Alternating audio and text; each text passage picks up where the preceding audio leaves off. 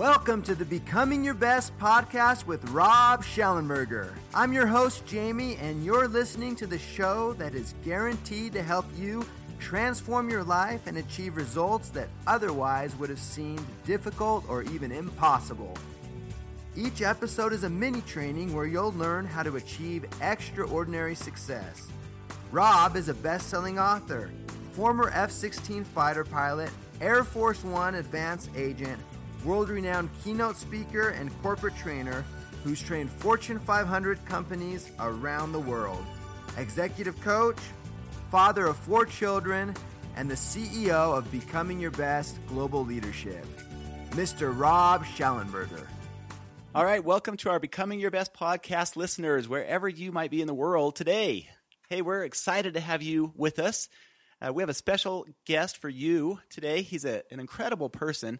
I had the chance to meet Jeff a few weeks ago. He came down to our office, and that was after talking with him on the phone and listening to his story. And I thought, there's a lot of people out there who would really benefit from listening to Jeff and hearing his story. So we're excited to have Jeff on here. Jeff, how's your day going? Tell us a little bit about you, and then we'll jump into this. My day's going great, Rob. Thanks for having me on. This is a great privilege for me. I really love what you guys stand for, being your best. And so thank you first of all, thanks for letting me have a chance to sit down and talk with you and have a great conversation. Well, you're welcome. It's an honor to have you here. And first of all, it's really helpful just to build a rapport with our listeners so they know who you are and a little about you. So if you don't mind, really, Jeff, part of what intrigued me so much about you was your story and your background. So do you mind just sharing that with our listeners? Bringing them up to speed on your background, your story, and how you've gotten to where you are today. Oh, absolutely. Ever since I was a little kid, my dream was to play football at the college level. And I remember telling my friends one time, hey, I'm going to go play football in college. And they turned to me and they say that word that most of us hear all the time. I think John Asraf, if that's how you would pronounce his name, he mentioned that by the time you're 17 years old, you've heard that phrase, I can't, 150,000 times. And what was interesting is, I told my friends that I thought I could confide in, that I was going to go play, that I wanted to go play some football in college. And they turned to me like, Griff, you can't do that. You're too slow. You're too short. You're too white. And I'm like, okay. And so when I got a letter from LaVell Edwards inviting me to come down to BYU, I was excited. I was stoked. And I talked to LaVell Edwards, Coach Pella, decided that the best option for me would be going up to Ricks College and playing there first. Which is in Idaho, right? What's that? Which is in Idaho for our listeners, right? Yes. In fact, it's BYU Idaho now. It's Rexburg, Idaho. Some people call it Iceberg. But had an opportunity and a chance to go up there, learned very quickly that I was not the big fish in the small pond anymore. And there were great players that were at Ricks College. Ben Cahoon, Aaron Roderick, to name a few, were there at the time I was there. And anyway, I experienced 2 collegiate plays to what it would be like to be on the first team, offensive team. And I was so excited about that. And I was ready to come back the next year, went home, and I don't care what they tell you, they don't pay enough money to play football in college. And so I had to make some money. And so my dad taught me how to paint, not pictures, but houses. And so I started my own business, and business was booming. Things were great. I got a call from Napoleon Dynamite Country to come up and do a bid on a barn. And $3,000 later, and 3 days later, $3,000 richer, I'd be able to have enough money to go back to college and fulfill that dream. And fate hit, if you believe in fate. But that morning, when I went up there to begin the construction site, I got there, put up some scaffolding, was up 40 feet up in the air on a 30-foot ladder with some scaffolding there, and lifted my arm above my head to begin, and that infamous feeling that we've all felt, that the ladder slid out from underneath me.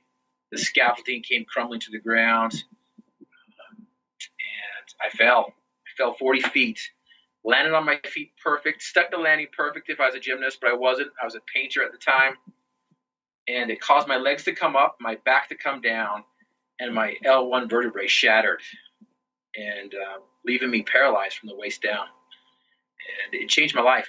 Changed my life at that point. And as I was lying there in the ground, trying to move but unable to, grab my leg to alleviate the pain. My hand could feel my leg, but my legs could not feel my hand. And just my world was just spinning at that time. And my thought at that time was, now what? What do I do? So, the doctors finally made the hospital that gave me news. I write about it in my book, where it feels like it was a heavyweight boxing match, and the knockout punch came when the doctor told me, confirmed the news, confirmed my fears that I would be paralyzed from the waist down. I'd never move. I'd never walk. And he gave me a life sentence of living life in a wheelchair. And my world just started to spin with that news.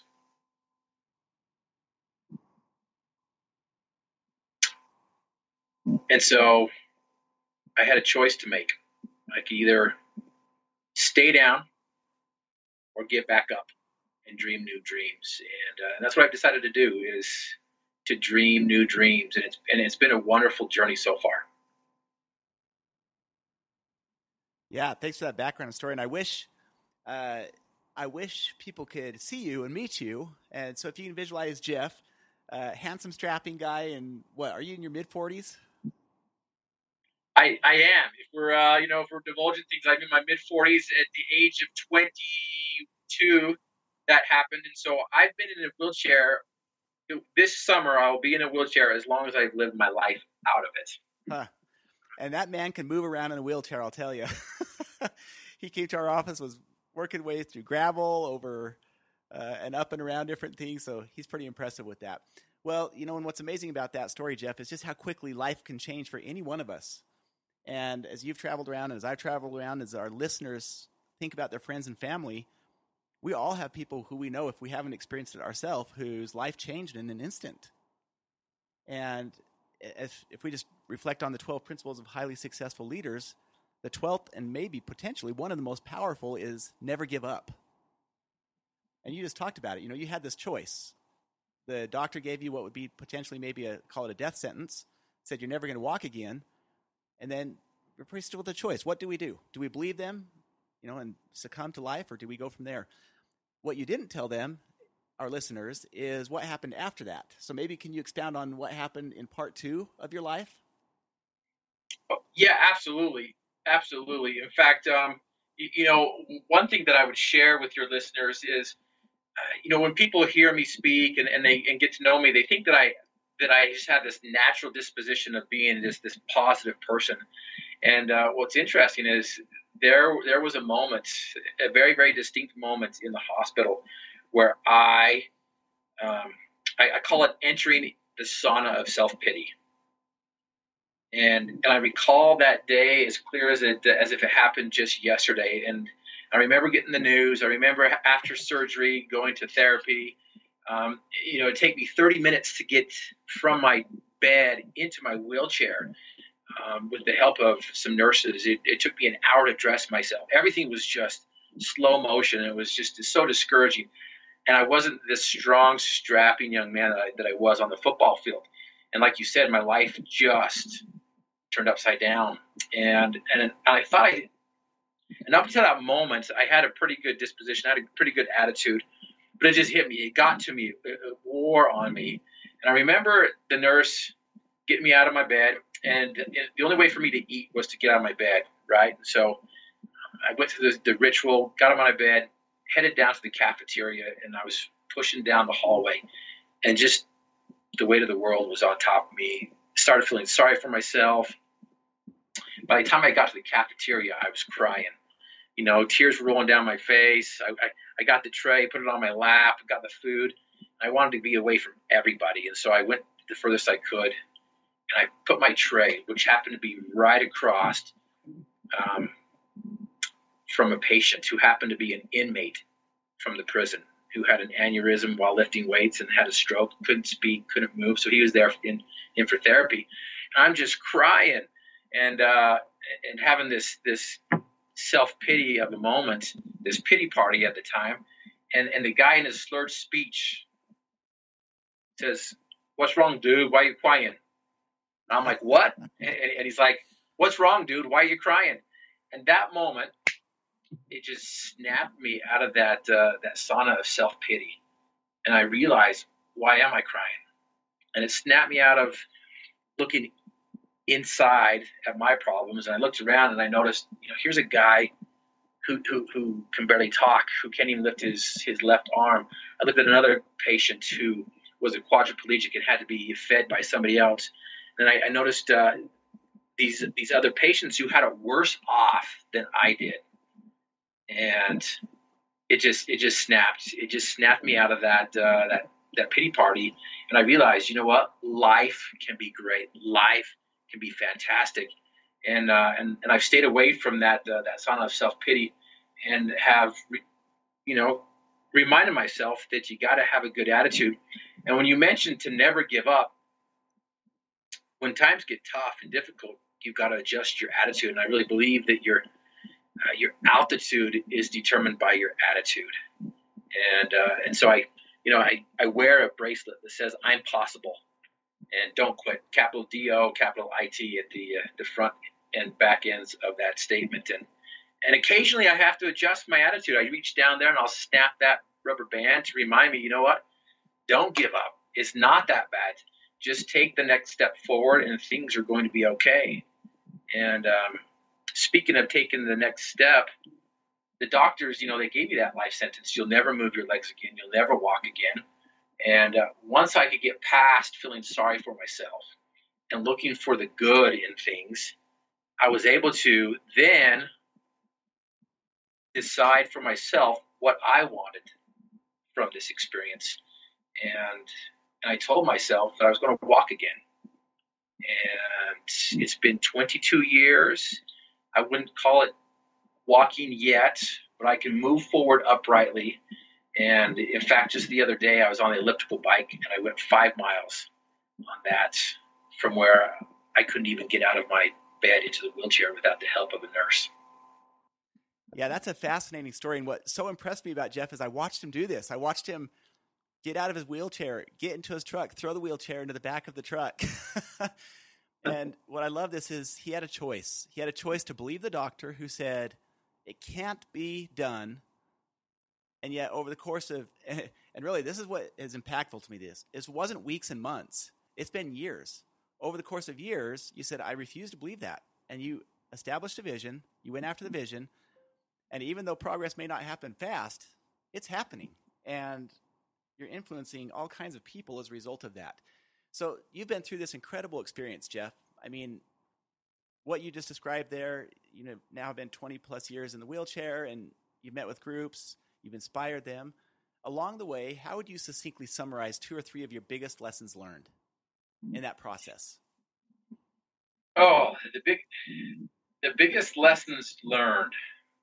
I learned a couple things. I learned, when I was in football, this was pre-accident, right? I learned that, the 2 plays I mentioned that I was able to get onto the field. And I think that's important. I think a lot of us are just happy and content just to have a jersey, just to be on the team and be on the sideline.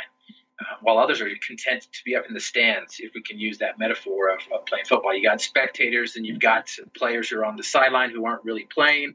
Then you got those who are on the field, and they're experiencing life. And I learned I learned one powerful thing in that moment when the captains of the team, the leaders of the team, when we were destroying the University of New Mexico Academy, the coaches went up and down and said, if you want to get in, let your coach know. And I went to my coach. He was the head coach at the time. I said, Coach, put me in. He looked at me. He's like, no. And so I'm thinking to myself, I must be the scrub of all scrubs, the bottom of the scrub barrel.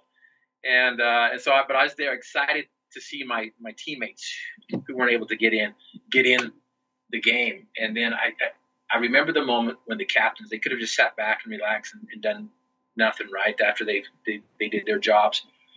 But they didn't do that. They went up and down the sideline and made sure their teammates got in the game. And Ben Cahoon came up to me and said, Griff, do you want to play? And I'm like, absolutely. But coach, don't worry about coach. Just go in there. And I went in there. My fan club goes crazy up there in the stands, my two roommates. And I go out there and I'm holding hands. I'm in the huddle. I'm breathing in, the crisp fall air and the fresh cut grass. And we break the huddle and I go out there and I run a play that I've been practicing hundreds and hundreds of times. And I remember that those captains demonstrated leadership at that moment.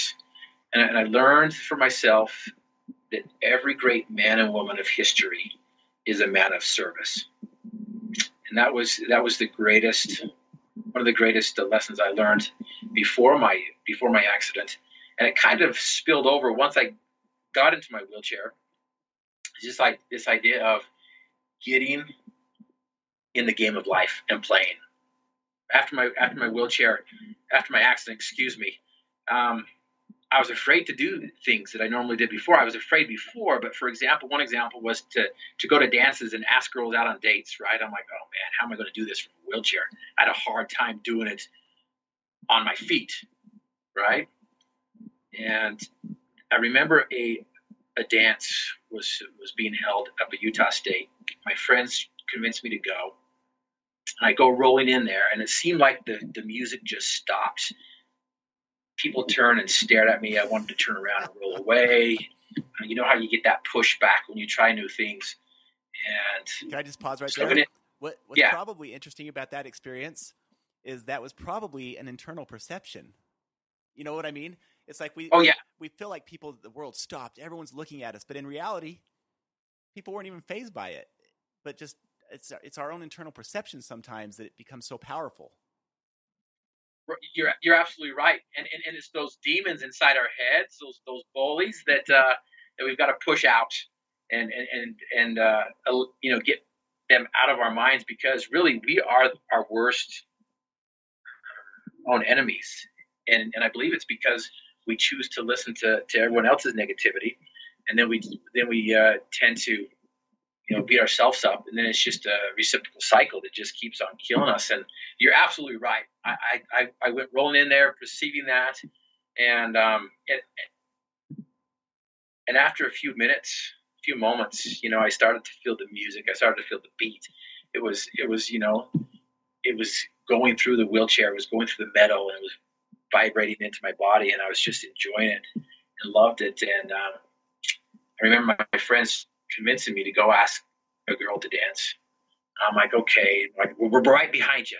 And so I go rolling up to this girl, and I turn around and they're gone. They're nowhere to be, seen. And so I'm like, great wingman.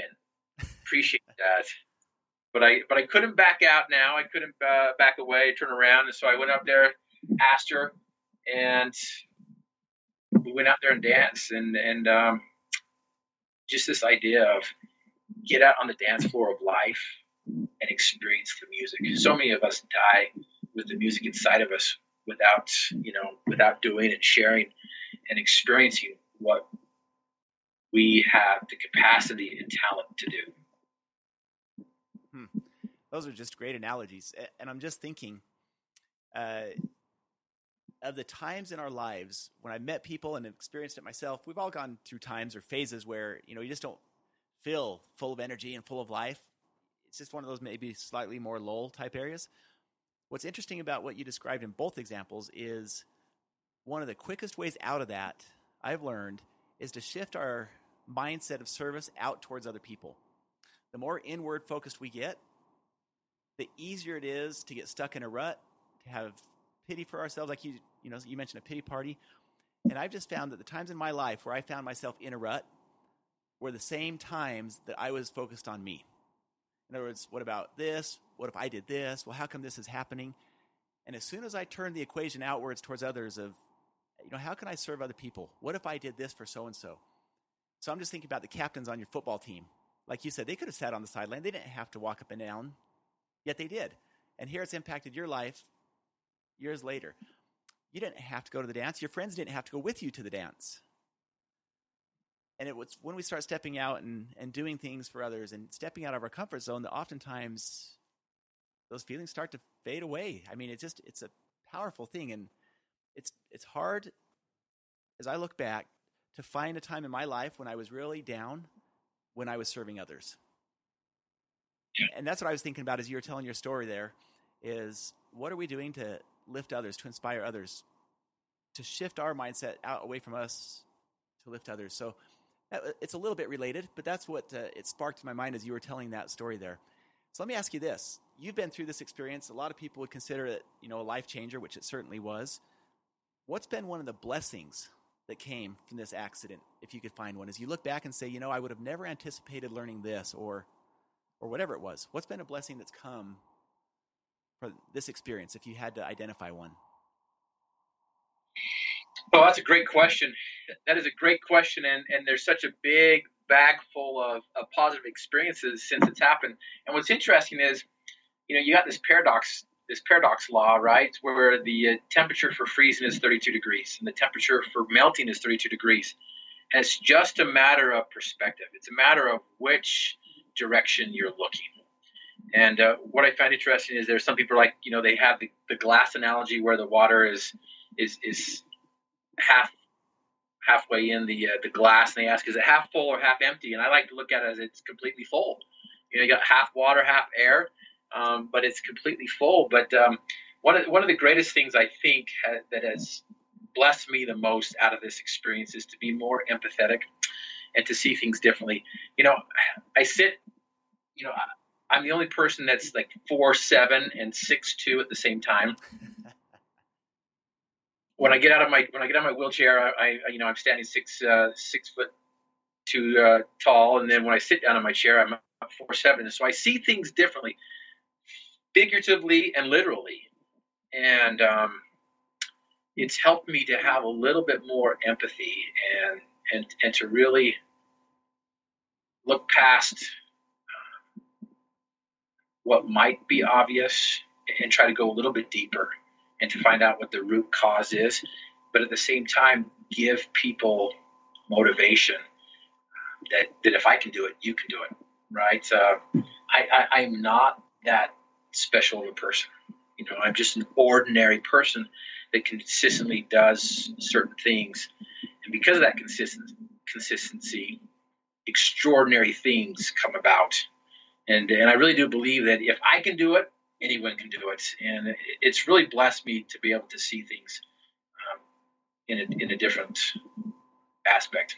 Isn't that one of the hallmarks of a great leader, though? And that is that they take something that appears to be ordinary and they do it in an extraordinary way. And not only that, but they inspire others to do their best, to be their best, whether it's our children, whether it's employees, coworkers, neighbors, friends, whoever it might be. To me, that's one of the hallmarks of a great leader. They can take something that appears to be ordinary, they do it in an extraordinary way, and inspire others around them to lift and raise themselves and to think about what their best looks like and how they can achieve that. And that's great. Well, can you go back one more time before we wrap up and explain again? You handed me a copy of your book, which I'm going to give to my son and daughter to read. Can you explain again the metaphor that you use of the word impossible? Yeah, my book is I'm Possible, and there's an apostrophe there. It looks like the word impossible, and just this idea of the word I can't is used all the time. I can't, it's impossible, I can't. What I find interesting is there's a great line in Princess Bride where they're coming out of the swamps. I don't remember what the swamp name is, but Wesley says to his beloved sweetheart, she says, no one comes out of the swamp. And he says, never say never, because no one ever has. Meaning that we think that it's impossible because it's never been done before. The 4 minute mile was thought to be impossible to run, and now high schoolers are running the 4 minute mile. Mount Everest was thought to be impossible to climb, and for 30 years they were correct. The experts were correct, and the critics were correct. during Madame Curie's time, they thought the periodical table was completely finished. There was no more elements to be found. And she found two, Madame Curie, and because of her, we have the X-ray machine. And so just this idea of impossible. And I love the adage from Ralph Waldo Emerson when he says, that which we persist in doing becomes easier for us to do, period. And I believe that to be true. If we consistently and persistently try to improve and progress, we are going to accomplish the impossible. And we're going to get past those barriers that have never been crossed before. And it requires vision, it requires faith. I describe faith as reaching out to the future and bringing it back to the present, and then implementing that. And so this book, the book I'm Possible, love to give to your listeners a free book. All they have to do is cover shipping and handling. But if they go to my website at griffinmotivation.com and sign up for the book, I'll send you out one for free. Just simply cover shipping and handling, and you can read some other events that took place that were life changing, and you can find out where I came from,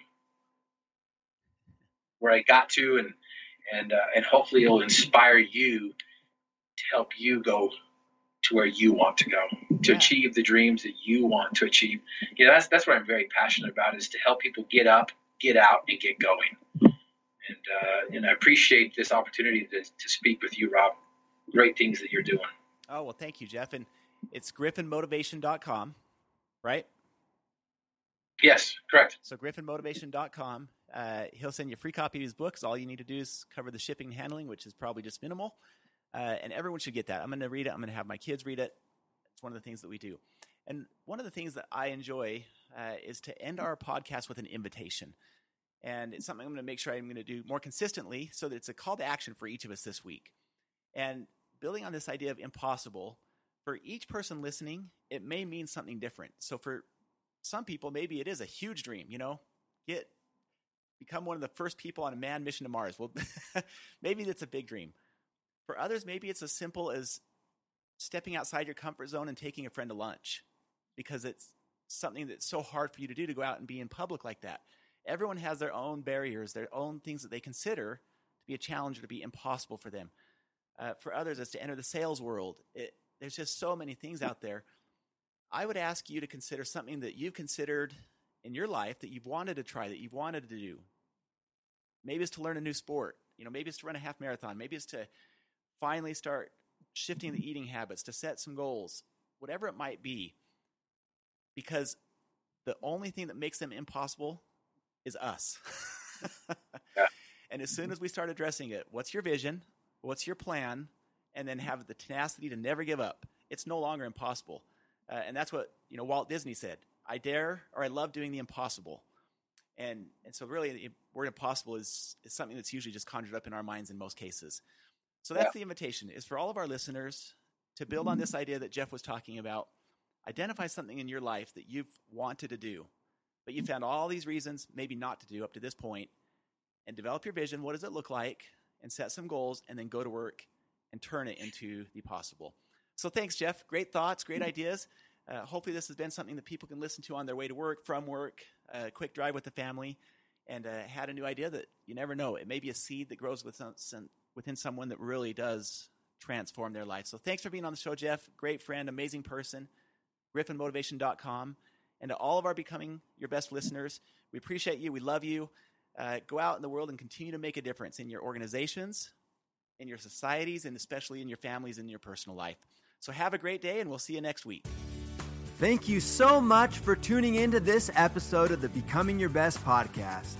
Don't forget, you can find more great episodes of the podcast at becomingyourbest.com/podcast, along with great show notes, a full transcript of the episode, and all the links and resources mentioned in the episode. Please share your comments and questions with us. We want to hear from you. The best way you can show your appreciation for our podcast is to leave an honest rating and review on iTunes. Now it's time for you to take action and truly start becoming your best. Remember, good, better, best. Never let it rest until the good is better and the better is best.